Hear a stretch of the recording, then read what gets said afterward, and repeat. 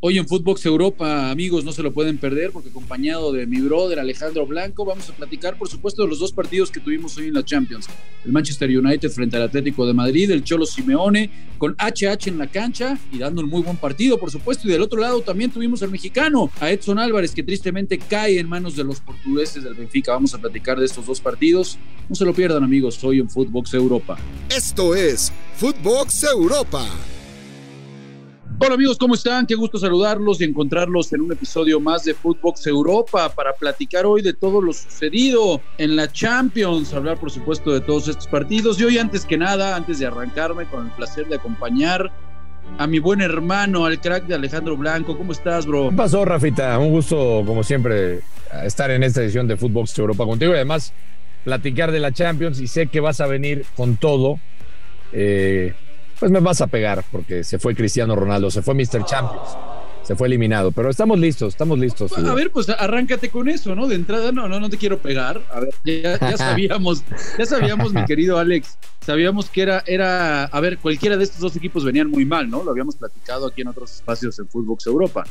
O sea, tampoco es novedad. Cristiano no, por sí solo Cristiano, no va a poder salvar un barco que viene mal desde Solskjaer, pero el colofón termina siendo ya lo que sucedió con Ratcliffe, ¿no? A ver, déjate ir, platícame. Pues mira, vamos a empezar por ese que yo creo, porque esta jornada la están considerando de sorpresas. Yo la del Atlético no la veo como sorpresa, para empezar.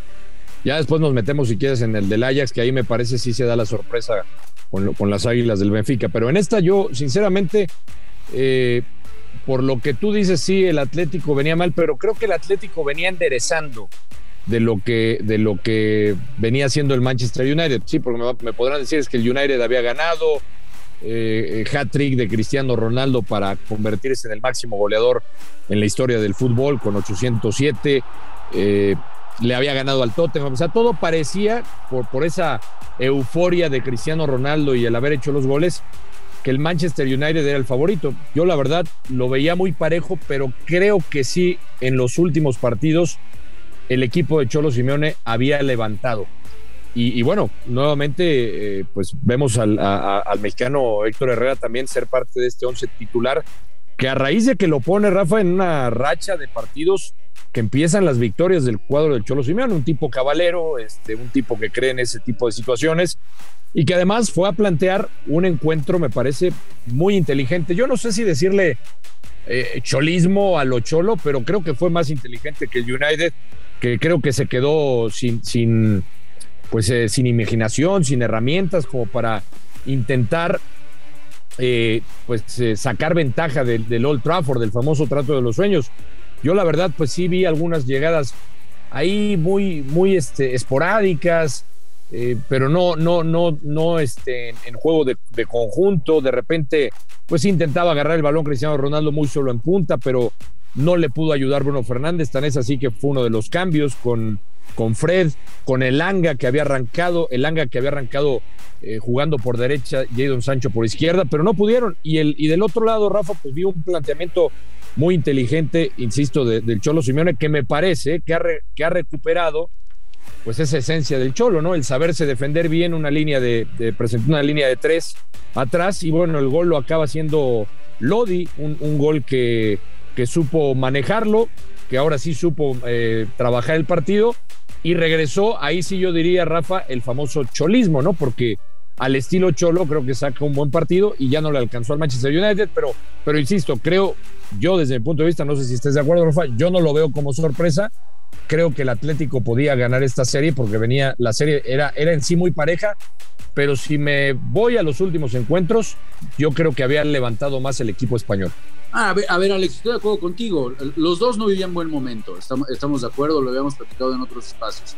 El tema es que sí, de a poco parecía que el conjunto del Atlético de Madrid, fiel a esa capacidad que ha demostrado el Cholo Simeone, que cuando todo está, parece que ya no se puede levantar, cuando no puedes estar peor, de repente empieza de a poquito a carburar, sobre todo en un tema me parece medular, Alex, el tema de la defensa. Era muy raro ver este equipo del Atlético de Madrid con lo mal que se defendía, cómo permitía goles a pelota parada, y casualmente, digo, no nos queremos envolver aquí en la bandera de México, ni mucho menos, ¿no? Pero casualmente esta pequeña mejora que ha tenido el equipo, y la mejora ha sido simplemente en verse un equipo mucho más compacto. Creo que esa ha sido la clave en los últimos partidos del equipo del Cholo, un equipo que ya vuelve a ser muy cerrado entre líneas, que no permite quedar mal parado, que no permite nunca estar alargado, y esa ha sido una característica clara de los equipos del Cholo Simeone. Y insisto, Alex, sin envolvernos en la bandera, pues la verdad es que esa pequeña mejora se ha debido a que el mexicano ha tenido más minutos, ¿no? ¿Cuántas veces no hablamos de Héctor Herrera, que de repente el Cholo sí hablaba muy bien de él, sí se expresaba que se mataba y demás, pero bueno, incluso en últimas conferencias admitió el Cholo que se había equivocado y que había sido injusto con el mexicano Alex por no darle minutos? Insisto, esta mejora del Cholo también se ha debido a ese buen momento que ha tenido Héctor Herrera en ese medio campo. Sí, la verdad es que lo ha aprovechado de maravilla. Creo que tampoco, todo coincidió, porque tampoco en selección mexicana tampoco Héctor Herrera vivía buen momento. Se empieza a conectar con el Atlético, empieza a ser titular, creo que recupera ese nivel que todos sabemos que tiene Héctor Herrera, que lo llevó pues muchos años de regularidad en el fútbol portugués y lo lleva al fútbol español. Qué mala pasada de la vida que ahora sí que cuando empieza a jugar mejor, que se empieza a conectar, que el Cholo reconoce el talento, bueno, que el equipo no le ofrezca, porque salió hace un par de días en una entrevista, pues que el equipo no le había ofrecido y por eso voltea a ver a la MLS que sí le ofreció un buen contrato. Allí estará jugando Héctor Herrera pronto, pero por ahora, Rafa, pues le quedarán 2 partidos todavía más de Champions. Creo que con un técnico que también, pues la experiencia le ha ayudado, recompone la parte defensiva que era el fuerte, y me parece que pues cualquier cosa podría pasar con el Atlético. Hay que esperar, por supuesto, el sorteo. Y del otro lado, Rafa, pues sí, el United queda de ver, pero el United no es de ahora.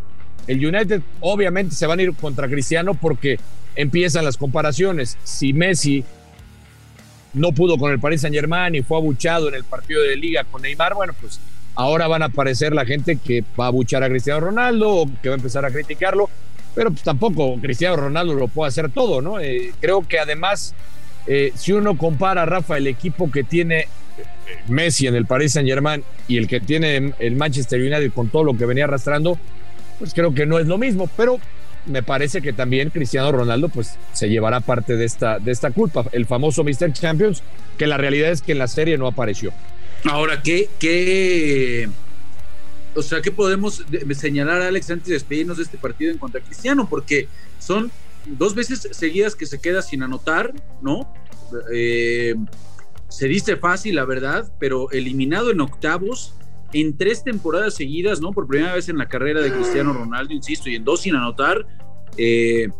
¿Será que estamos viendo ya el final realmente de esta historia entre Messi, Cristiano y todo el mundo lo que pensábamos, ¿no? Messi llega con la obligación de salir campeón de la Champions. A Cristiano lo contratan con la obligación, bueno, pues parece que eso, Alex, ya no lo vamos a ver ni con Messi ni con Cristiano, Muy complicado, Rafa, y es que es parte de la vida también, ¿no? Los años, tú no puedes ir en contra del tiempo, a pesar de que los dos, me parece, sobre todo más Cristiano Ronaldo, intenta desafiar el tiempo con la manera en que se cuida el físico, lo sabemos, que de repente te pueda dar partidos como el del fin de semana y explota con goles, digo, no por nada es el máximo anotador en Champions, el máximo anotador en la historia del fútbol, o sea, no cualquiera hace 807 goles, es una locura, pero la realidad, Rafa, es que estas 2 figuras pues ya van hacia abajo, o sea, ya su pico, su top ya pasó, entonces habrá que ir pensando en nuevas figuras que creo están encabezadas por Mbappé, ¿no? En la actualidad, entonces sí, yo creo que va a ser muy difícil que volvamos a ver estos dos en un nivel importante y ganando la Champions, pero bueno, cualquier cosa puede pasar. ¿Y será que antes de despedirnos, Alex, o más bien antes de ir con el conjunto del mexicano de Edson Álvarez, ¿ves todo lo que ya se está manejando en la prensa de un posible Messi Cristiano Ronaldo en el Paris Saint-Germain, hermano? ¿Lo ves factible? Pues mira, Rafa, no lo dudaría, pero yo sinceramente, yo no veo que el destino de Cristiano Ronaldo sea el Paris Saint-Germain. Se decía que que ya no estaba tan cómodo en el equipo de los Diablos Rojos por las críticas que había recibido. Yo creo que él esperará a cómo termina la temporada. si continúa Ragnick como técnico del United, creo que por ahí vendrá lo de Cristiano Ronaldo. Y del otro lado tampoco lo veo, Rafa, porque Messi es evidente que no está contento en el Paris Saint-Germain. Decían que se iba al Barcelona, cosa que tampoco va a pasar, que ya había hablado y supuestamente quería regresar. Yo no lo veo, yo sinceramente, ahora, si me preguntas, el día de hoy, yo no veo que eso pase, que veamos a Messi y a Cristiano Ronaldo en París. Va a ser muy, muy movidito este verano con todos los cambios que va a haber, Alex, con todo este fútbol de estufa, seguramente va a haber mucho de qué platicar. Y en la otra serie, mi querido Alex, pues el Benfica te clasifica, hermano, a los cuartos de final por quinta vez en la historia de la UEFA Champions League. Es una pena, ¿no? Es una pena, caray, tan buen año. Hemos destacado muchísimo el bastión que se ha convertido en ese medio campo del fútbol holandés, Edson Álvarez. Hoy vuelve a jugar pues prácticamente casi todo el partido, ¿no? Abandona por Brobbey prácticamente al 90, ¿no? Al 82. Faltaban 8 minutos para que terminara el partido. Sale Edson Álvarez, obviamente buscando desesperados ese gol frente al conjunto portugués. Y termina pues quedando fuera el conjunto del Ajax, que si no mal recuerdo, Alex, pues no habías mencionado que era por ahí uno de tus caballitos negros. Sí, la verdad es que sí, Rafa, era mi caballo negro. Yo sinceramente, esta para que veas, sí la veo como sorpresa del Benfica, sobre todo, Rafa, si uno se queda con lo que pasaron los primeros 45 minutos, el dominio era absoluto del Ajax. O sea, el Ajax le estaba llegando al Benfica por todos lados.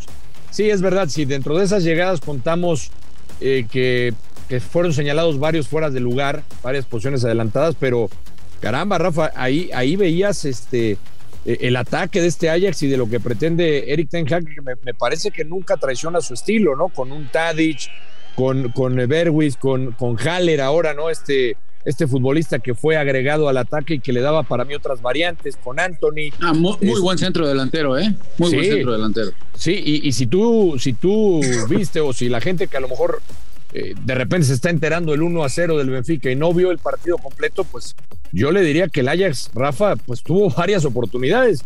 Digo, el Benfica defendió bien y luego sorprende con la anotación de Darwin Núñez y maneja muy bien el partido. Un Benfica, Rafa, que es de esos equipos, ya ha sido ganador de Champions, es un equipo de mucha tradición, pero que de repente también, hablábamos de técnicos cabaleros, ¿no? Como el caso de Cholo Simeone, pues de repente identificaban al Benfica, Rafa, como este equipo que había caído en malas rachas, en malas fortunas, y bueno, creo que ahora la fortuna que la trabajó evidentemente el técnico Verísimo, pues se lleva un gran resultado de visita y pues creo que le pueda complicar a cualquiera.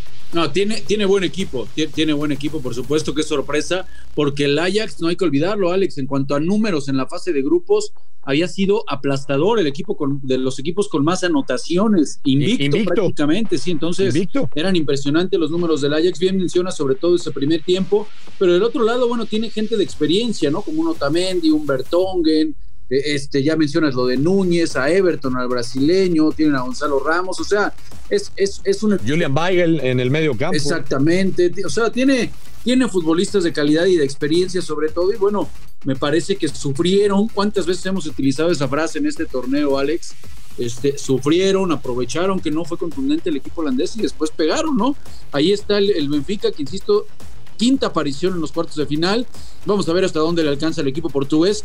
Yo creo que ya termina cumpliendo, ¿no? Este equipo del Benfica. Sí, me parece a mí también, Rafa, porque tú bien lo dices, era complicado jugar en esta cancha con un equipo que de local se hizo fuerte, que lo veíamos en el partido de ida, ¿no? Sacando goles en ese empate contra las Águilas, pero te digo, para mí es difícil. Ya que estamos con esto de los caballos negros, pues como perdió mi caballo negro, me voy a ir con el caballo. Ahora voy a montar un nuevo caballo. Normal. ¿Qué te parece, Rafita? Un nuevo caballo negro. Me voy a poner mis fichitas al Benfica, a ver hasta dónde llega. A ver hasta dónde llega. Bueno, pues hay que estar muy pendientes, por supuesto, del sorteo. Vamos a platicar con lo que suceda en los partidos de mañana, mi querido Alex. Y bueno, hermano, como siempre, pues agradecerte el que te des cita, el que te podamos robar unos minutos de tu valiosísimo tiempo, carnal.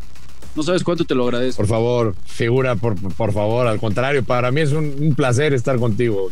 Es más, si pudiéramos estar diario contigo, figura, ya sabes que aquí estamos. Ya cuentas conmigo, lo sabes. Ya escuchó la producción, a ver si se animan, caray. A toda la banda, les mandamos un fuerte abrazo. Alex Blanco, Rafa Márquez Lugo, gracias por escucharnos. Esto fue Footbox Europa, exclusivo de Footbox.